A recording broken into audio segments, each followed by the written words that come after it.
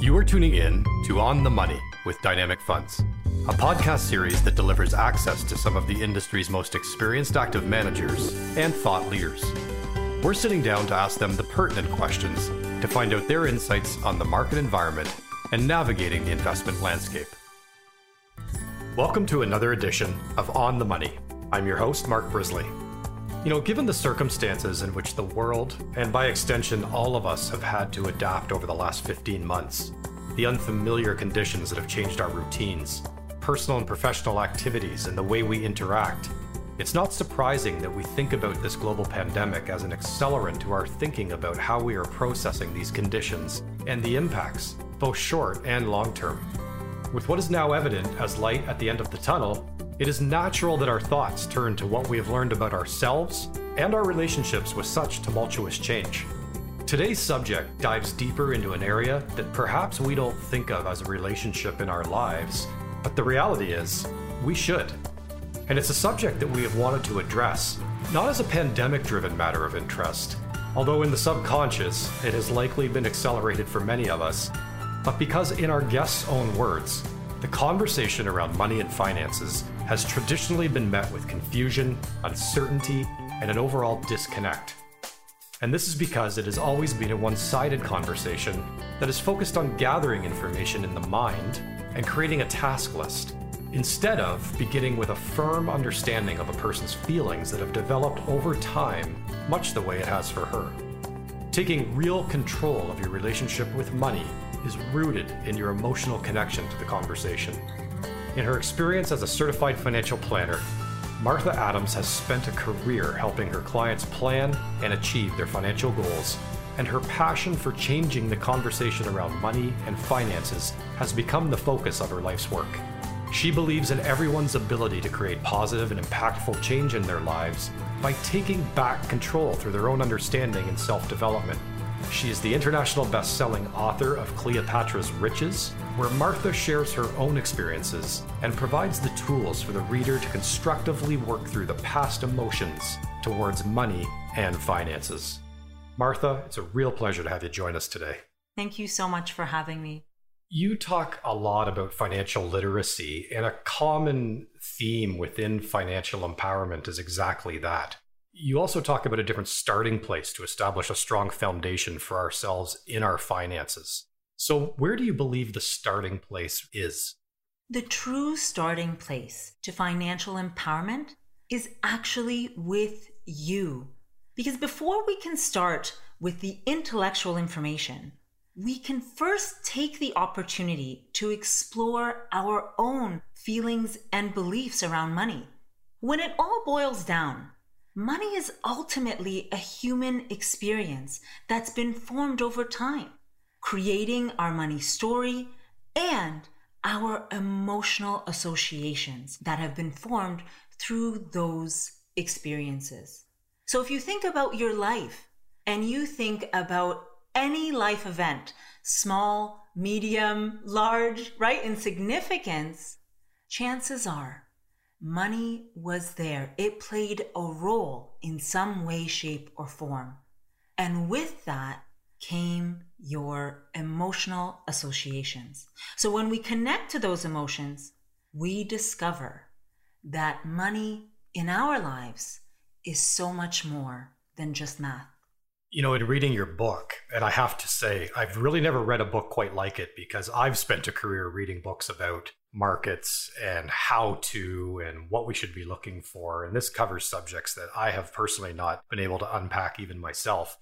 But in reading it, I discovered there are hidden negative associations with money in just about every aspect of our lives. I wanted to ask you if you could share about the way our emotional associations can be seen with money in our lives today. So one of the ways that we see our emotional associations is in a cycle that I call the make-spend cycle. And in that cycle, we have a situation where we're making money and then we're spending it. And sometimes we're spending it quicker than we're making it. And then what we look to do is insert the idea of savings somewhere in that cycle. So whether it's at the beginning of the month where we're looking to put money aside for ourselves first, or at the end of the month seeing what's left and then putting money aside. But in a lot of ways, that is a negative cycle. So to understand that better, let's break it down. Let's break down how we feel about the words make, spend, and even save. So if I talk about making money, we might think making money, that's good. That's got a lot of positive associations. But when we boil it down, we're talking about the way we feel about the idea of making money, it actually has a lot of hidden negative associations. Ideas like greed, guilt, dread, right? Because the idea of making money can be associated with having to work, right? And all the stress that's around that. So we have a lot of negativity around making money. Now, the next part of the cycle is spending. Spending is positive, right, Mark? That's instant gratification. Well, it's something I do very well, and probably more well since we've been locked down. That's right. So many of us feel that, spending money has positive associations, while the idea of making money had negative associations. Spending money, that's got to be positive. Instant gratification, associations with the idea of retail therapy, that's all really positive. But then what happens when the credit card bill arrives, or we start to look at our bank statement and we have the realizations for what we've spent? The way we feel is really different. We can have emotional associations with guilt, buyer's remorse, right? All associated with the idea of spending. Another association with the word of spending is it's spent, it's gone, right? Here I am in a make-spend cycle where I have negative associations with making and with spending. So now I want something positive to change it. What have I been taught to do? We've been taught the idea of saving money. Now that's positive, right, Mark? That's very positive. Right? You'd think so. And you and I would think so. That's the air we breathe. That's the industry we're in. That is a passion for us. At the same time, let's think about emotional associations with the word save. We can start to think about ideas like save yourself, right? Or squirrel things away. So our associations with saving is as though something bad is going to happen. And if I'm in a make-spend cycle and I'm inserting the idea of savings, what is it that my savings are taking away from? It's ultimately taking away from my spending. So in every part of the make, spend, maybe save cycle, we not only have negative emotional associations, but we have depreciating ideas.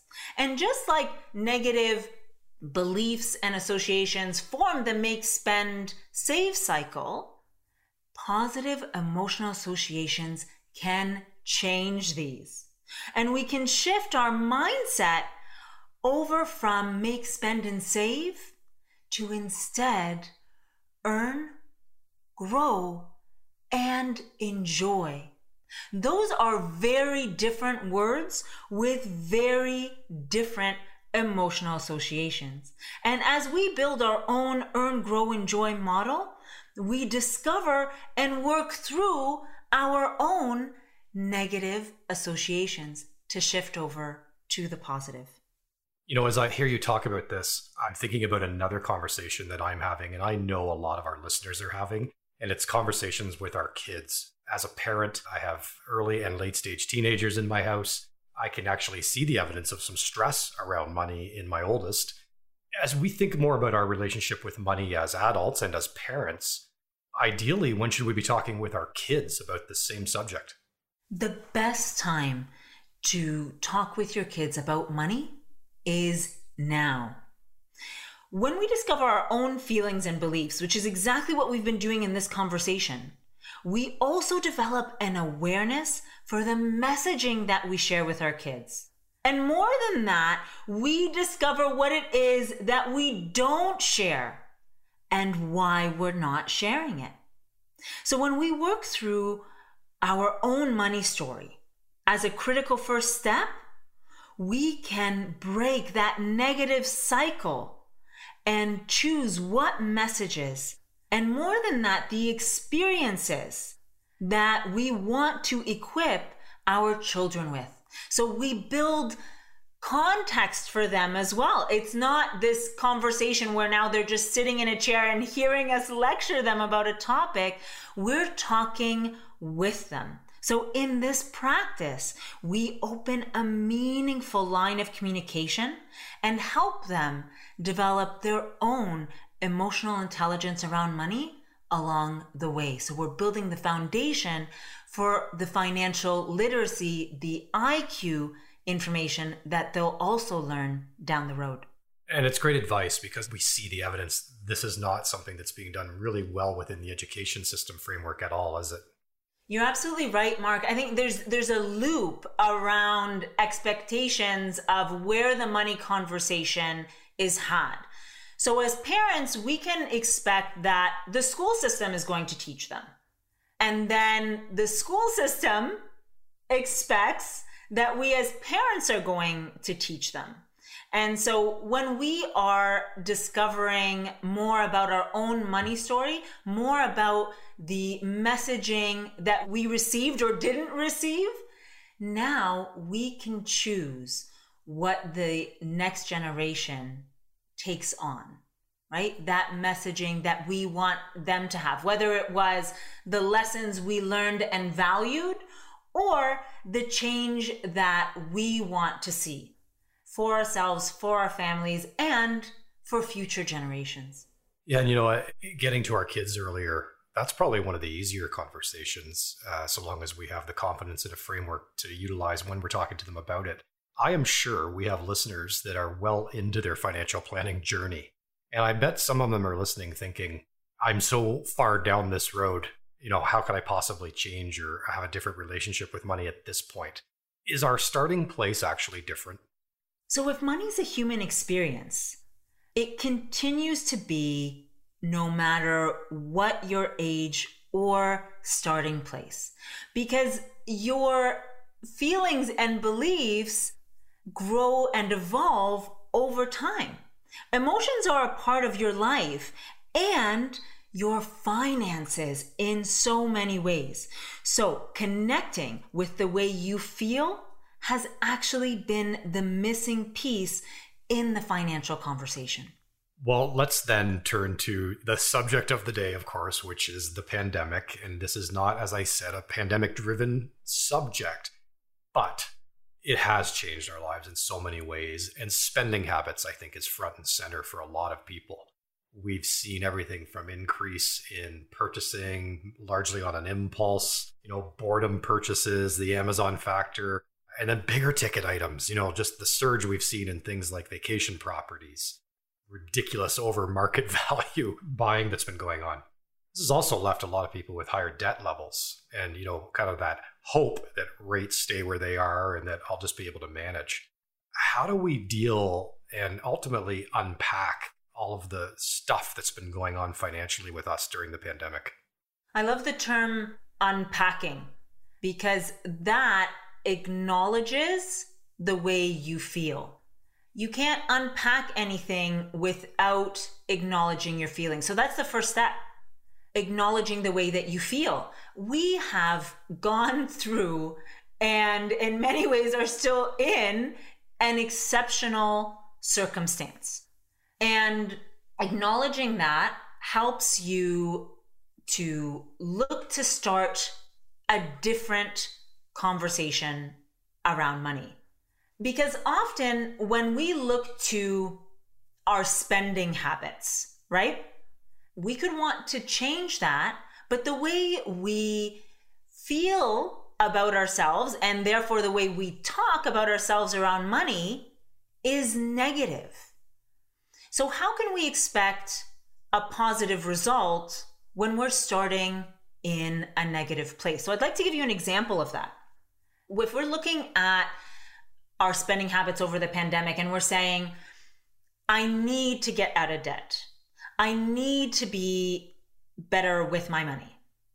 I need to stop spending so much. Mark, are those positive statements or are they negative statements? Well, I think on the surface, they seem as positive. Exactly. So we think we're doing the right thing, right? Because I'm saying, I need to do this. It's good for me, right? But how do I feel about myself? And you highlighted it perfectly, Mark. You said on the surface, it seems positive. You also talked about unpacking. So let's go beyond the surface to say, how do I really feel about myself when I say need? When you think about things that you really need in life, it's not very motivating, right? Need is often associated with guilt and obligation, all depreciating feelings. So how can I expect a positive result of myself when I am in the process of what I'm saying to myself, depreciating myself? So this is an example of where our emotional intelligence and the intellectual information can pair together so beautifully. Because if I shift from the negative of need and focus instead on what I want, who's in control of that feeling?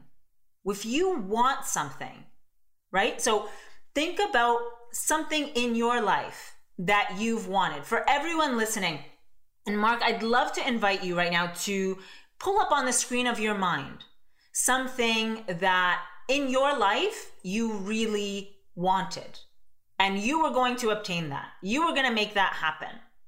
Oh, I wish it was only one. Okay. In any of those examples, who was in control of the way you felt? Most of those examples, it was definitely myself, but with a family and considerations for all, there's the background feeling of how it's going to be perceived. But when it boils down, yes, we can focus on how it's going to be perceived. In a lot of ways, that's letting the outside in. When you're focused on the want is yours. No one holds or controls that want other than you, right? Need in a lot of ways is externally focused. So when you look at want, you're in the driver's seat and nothing can really get in your way of that. Because we can then, if we really want something, we're going to cancel out the outside world because you're in control of that want. So the difference really is between need and want are the emotional associations and ultimately the result. So how do we shift from need to want in the financial conversation? How do we shift from obligation and guilt to instead desire, right? You ultimately give yourself the grace of understanding with the commitment to move forward, right? So if we look at the pandemic, we're going to give ourselves grace. This is fully an active statement. So when you're giving yourself grace, you're allowing yourself the ability to unpack, to understand. But it doesn't stop there. That's the key, because we could look at it and, pity ourselves and give ourselves, grace time and time again. That is important. What's also important is where our gaze is directed. And now that's where we have a commitment to move forward. Because if all I do is look at my statements and depreciate myself, nothing's going to change. But when I'm focused on moving forward, now I'm focused on want. right? So the feeling of want leads to seeing all the ways that you can change for the positive moving forward. And that encourages action. So I always say want leads to can, leads to do. And with that, you might also feel that, hey, this is a good time to call my advisor, call my advocate in my finances, and create a plan or amend the financial plan to move forward in the way that you want. One of the things that this is making me think more and more about, and I remember my father always saying to me, and my behavior's changed over the years, was, when I had cash in my pocket, it clearly and most often burn a hole in it. Cash doesn't seem to be the way of the world these days, but access. We just have so much easier access to things now. So is the fact that you can access purchases or you can access capital to do things that you may not have otherwise done had access not been as easy as it is thanks to technology, is that even more a reason to be in tune with this relationship and emotional connection with your money and finances? What a great point. Absolutely. Because if I'm in a make-spend cycle, anything can accelerate that cycle. And especially right now with all of the elements that you highlighted, right? Access to capital and exposure to ads and the ease of transactions, right? You can be on an app and see the perfect item, right? That you can in no time purchase. A lot of apps now make it even easier where it's just one slide and, it'll be at your doorstep tomorrow, right? So I'm not saying that purchases are a negative thing. Nothing is inherently negative, right? But if I'm in a negative cycle and I have access to more capital, I have more apps and ads that I see all the time, that will accelerate it. So that's another reason why now more than ever is the perfect time to connect to our own emotional associations around money, because when we do that, we prioritize ourselves in the dialogue. It's great advice. And, speaking of advice, I know you are a huge advocate for investors, anyone with money and a desire to save, to seek advice and through a qualified financial advisor. All of this information we've been talking about today and all of this thought process towards our relationship and our emotional connection to money, how will this help or how will this relate to a relationship that we will have with an advisor? So when you connect to your emotions, when you connect to the way that you feel around money, you see yourself as central to the conversation with your advisor. That enriches the communication that the two of you have. And that also includes a comfort with asking questions and being involved. It sounds simple, but the impact of it is really meaningful because it changes the I trust you statements that you can have for your advisor to instead including trusting yourself as an integral part of that dialogue. And what that ultimately does is elevates your confidence in the financial conversation. And then your advisor becomes your specialist versus your expert. Those are two very different words with very different emotional associations behind them. Specialist versus expert. And the difference is in the way that you see yourself and feel about yourself in the financial conversation. Because when you acknowledge that your advisor is your specialist, you also acknowledge that you are the specialist in yourself. And that all started with the way you feel and what you believe. One of the things that we always associate with money and finances is how we deal with things, or the people that we look for to help us deal with things, is around IQ, right? I've got to be the smartest person in the room, or I've got to find the smartest person to help me deal with this. Something we don't talk enough about is EQ. I wanted to ask you about that particular subject and what impact does it have on the financial planning process? Well, I'm definitely an advocate for a comprehensive financial plan, and including your EQ changes everything in the financial plan. So the IQ part may not change very much, but if you start with the true starting place, which is with how you feel, now it gives meaning, value, and purpose to all the work that is done in the planning process. Because it also means that the financial plan and the recommendations that are within it are truly built around you. You had an active role in the process.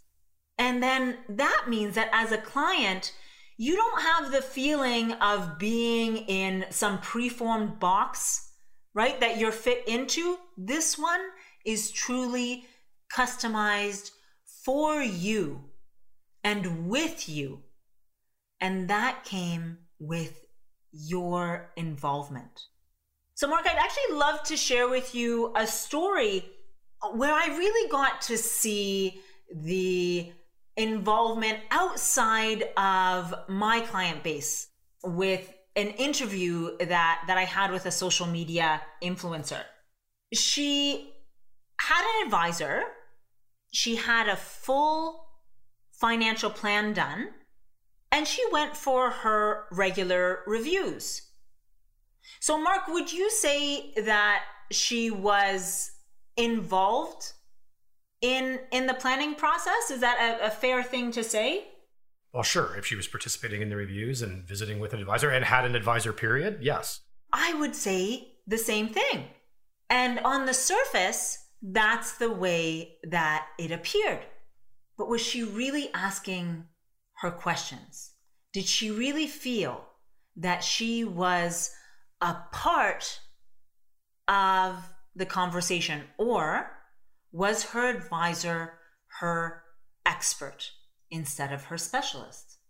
So after she read the book and then we spoke, one of the first things that she said to me was, after she was done the conclusion, she put down the book, and one of the first things that she did was reach out to her advisor and start to ask questions, start to be involved in a meaningful way. The difference was she now felt a spirit of collaboration. She saw her advisor as her advocate. She connected with the value that was consistently being displayed to her. However, the difference now came from her involvement. She felt value in her involvement, and the relationship and the communication were both enriched. So her relationship with her advisor was enriched, and the involvement between her and her spouse with their advisor was enriched too, because she wasn't just there to sign a form anymore. She was there to ask questions. She was there to collaborate with her specialist. And at the center of all of that was the way that she felt. She saw herself now in the conversation. Because at the core of it, when you change the feeling, you can change the belief and then change the result. You know, this has me thinking as well, and I'm sure there's people that will be listening to this podcast that will say, you know, this is this is middle class or people just starting out type stuff. But I think you've highlighted the fact that this is whether you're high net worth, mid net worth, or no net worth or emerging affluent, whatever we want to call it.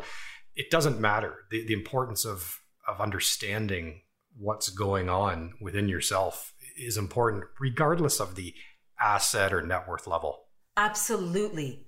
Because if money is a human experience, it doesn't discriminate based on asset level, based on where you grew up, based on the schools that you went to. It's a human experience.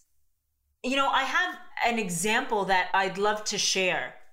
And it was with a very successful producer that actually came from a wealthy family. You would think then, right, that there were all positive associations when it came to money.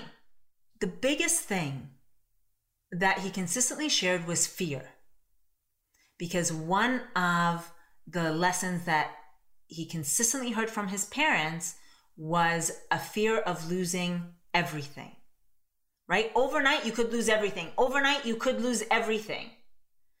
And that translated into his life, into his relationship with his advisor, into his marriage, into business decisions or lack thereof, because of that fear that was repeated time and time again that led to that belief.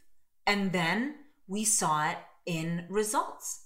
So it can be in any asset level, right?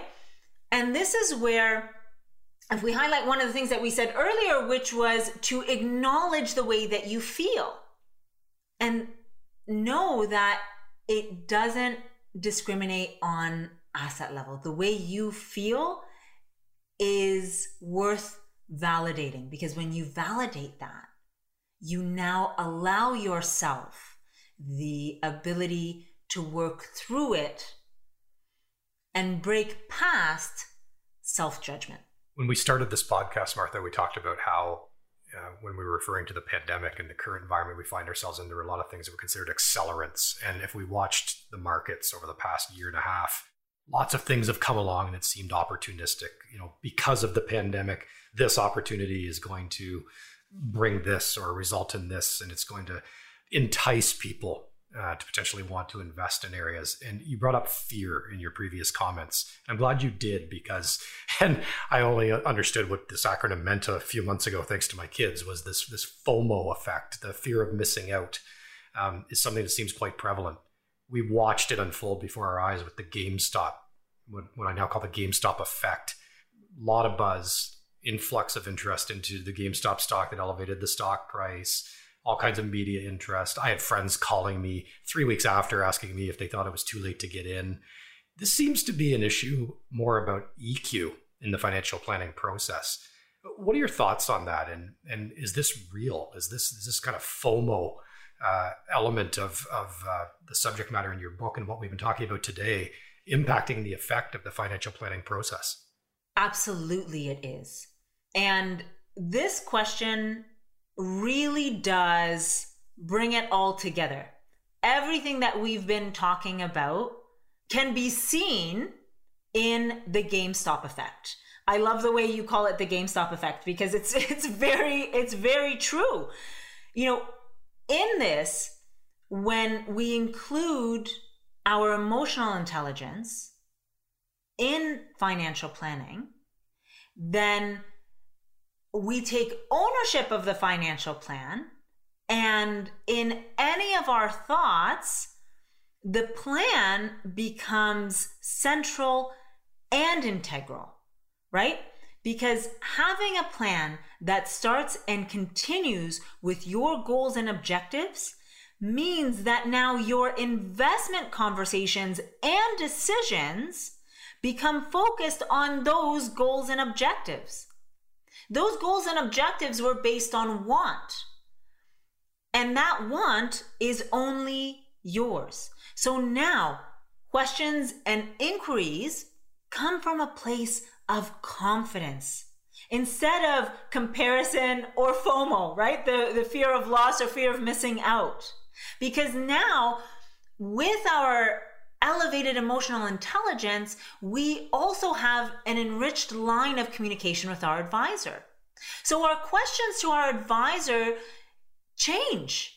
Not only are we more willing to pick up the phone, hop on a Zoom or Teams meeting and ask questions, but the way we ask the questions changes as well. Because now we're asking, hey, help me understand, right? Or does this work for me?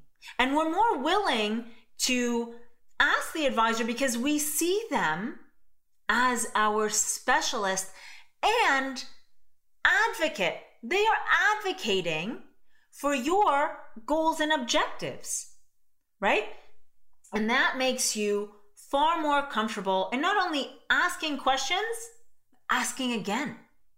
If it doesn't make sense or if you are looking for clarification, you're happy to ask, especially around the GameStop effect, right? Which is a volatile event that maybe you wanted to participate in or ask or better understand. So these thoughts and questions in the end affect the plan and have to do with what works best for you as opposed to everything and everyone else. The plan is what's central. So there's no need to feel like you're going to be missing out or you need to keep up with the Joneses, right? That idea of comparison. Now you can make good, informed decisions that come from a place of understanding. And the key here is that all of that started and continued with your emotional intelligence around every aspect of money in your life. This entire subject is something that I think is adding a new element to what is often not thought or even spoken about for so many people as they build wealth, accumulate wealth, and actually try to enjoy the effort along the way. For our listeners that are taking this in today, perhaps have even read your book, and now the question for them is, now what? What next? There's been a real influx of advertising and influence around the ability to do it yourself, to save fees, and platforms that give you technology proficiency with respect to investing and saving, but seem to be missing out on the advice piece. What's your recommendation for people as next steps, especially for those that maybe not, using the services of a qualified financial advisor, and how important is it that be part of the equation? Because do it yourself seems like an awfully big task with all of the things that have to be considered, especially in addition to those you've talked about today. So I am absolutely an advocate for financial advice from a trusted, licensed professional. And the reason for that is that money is so central to so much of your life, just like your health is, right? So I focus on the idea of financial wellness being connected to health and wellness. Financial wellness is health and wellness, right? And when it comes to advocating for my wellness, I look to medical professionals that I trust because they are specialists in their field. I value myself and my health. So I look to a professional to help educate me and inform me, right? It started with me being an advocate for myself and then looking to someone to also advocate for my health with what they specialize in. So not for a moment do most of us hesitate when it comes to talking with a health professional. But there's this idea around money that you must be an expert in money. So you must do it yourself. And then we internalize that feeling, form the belief, and then say, okay, I feel this pressure to do it myself, right? So we go and do that. But because money isn't something that we talk about, what we can find is that we might do it ourselves, but then feel that, hey, this isn't actually what I'm the specialist in. This isn't what I love. So now here I am dealing with money on my own, dealing with the investments on my own. I don't feel that I have a plan, but I'm putting this together. And then those negative feelings and beliefs end up getting accelerated in our results. So how do we change that? Well, when we see value in ourselves, when we start to interview professionals, right? To say, hey, I'm going to go out and I'm going to interview an advisor, right? To know that this is, in fact, my advocate, the person who's going to work with me. Now I feel differently about the relationship. I'm not starting with judgment for myself on a topic that I don't specialize in and perhaps I don't want to specialize in, right? I go to see my medical professional and I don't expect myself to become a naturopath or a general practitioner, but I do expect that I'm going to be able to communicate how I feel, what I want for myself, and that they're going to look to advocate for me as well. There's value in that. And there's a lot that they know that I won't know. So what I look for isn't what the fee is, it's what the value is. Because that is what accelerates. And that all started from a positive place. Well, Martha, you've certainly unpacked a lot in a subject that, quite frankly, and as I said already, I think is really an unspoken element of financial planning, wealth management, and you've laid the foundation for people to start thinking about how they're actually going to enjoy the results of their lifelong journey with money. So can't thank you enough for that, and really appreciate you being here with us today. Thank you so much for having me. It's an honor and a privilege to be here. And for our listeners, as I mentioned, Martha is the best-selling author of the book Cleopatra's Riches, which you can access absolutely on Amazon and at Costco, I know for sure, and most major book outlets. And if you'd like to find out more about Martha, you can check her out on her website at marthaadamsmedia.com. I want to thank everyone for joining us today. This has been another edition of On the Money, and on behalf of all of us at Dynamic Funds, we continue to wish you good health and safety. You've been listening to another edition of On the Money with Dynamic Funds. For more information on Dynamic and our complete fund lineup, contact your financial advisor or visit our website at dynamic.ca. This audio is provided for information purposes only. To the extent this audio contains information or data obtained from third-party sources, it is believed to be accurate and reliable as of the date of publication. But 1832 Asset Management LP does not guarantee its accuracy or reliability. Nothing in this audio is or should be relied upon as a promise or representation as to the future. The view and opinions expressed by the guest speaker are those of the guest speaker and are not those of 1832 Asset Management LP.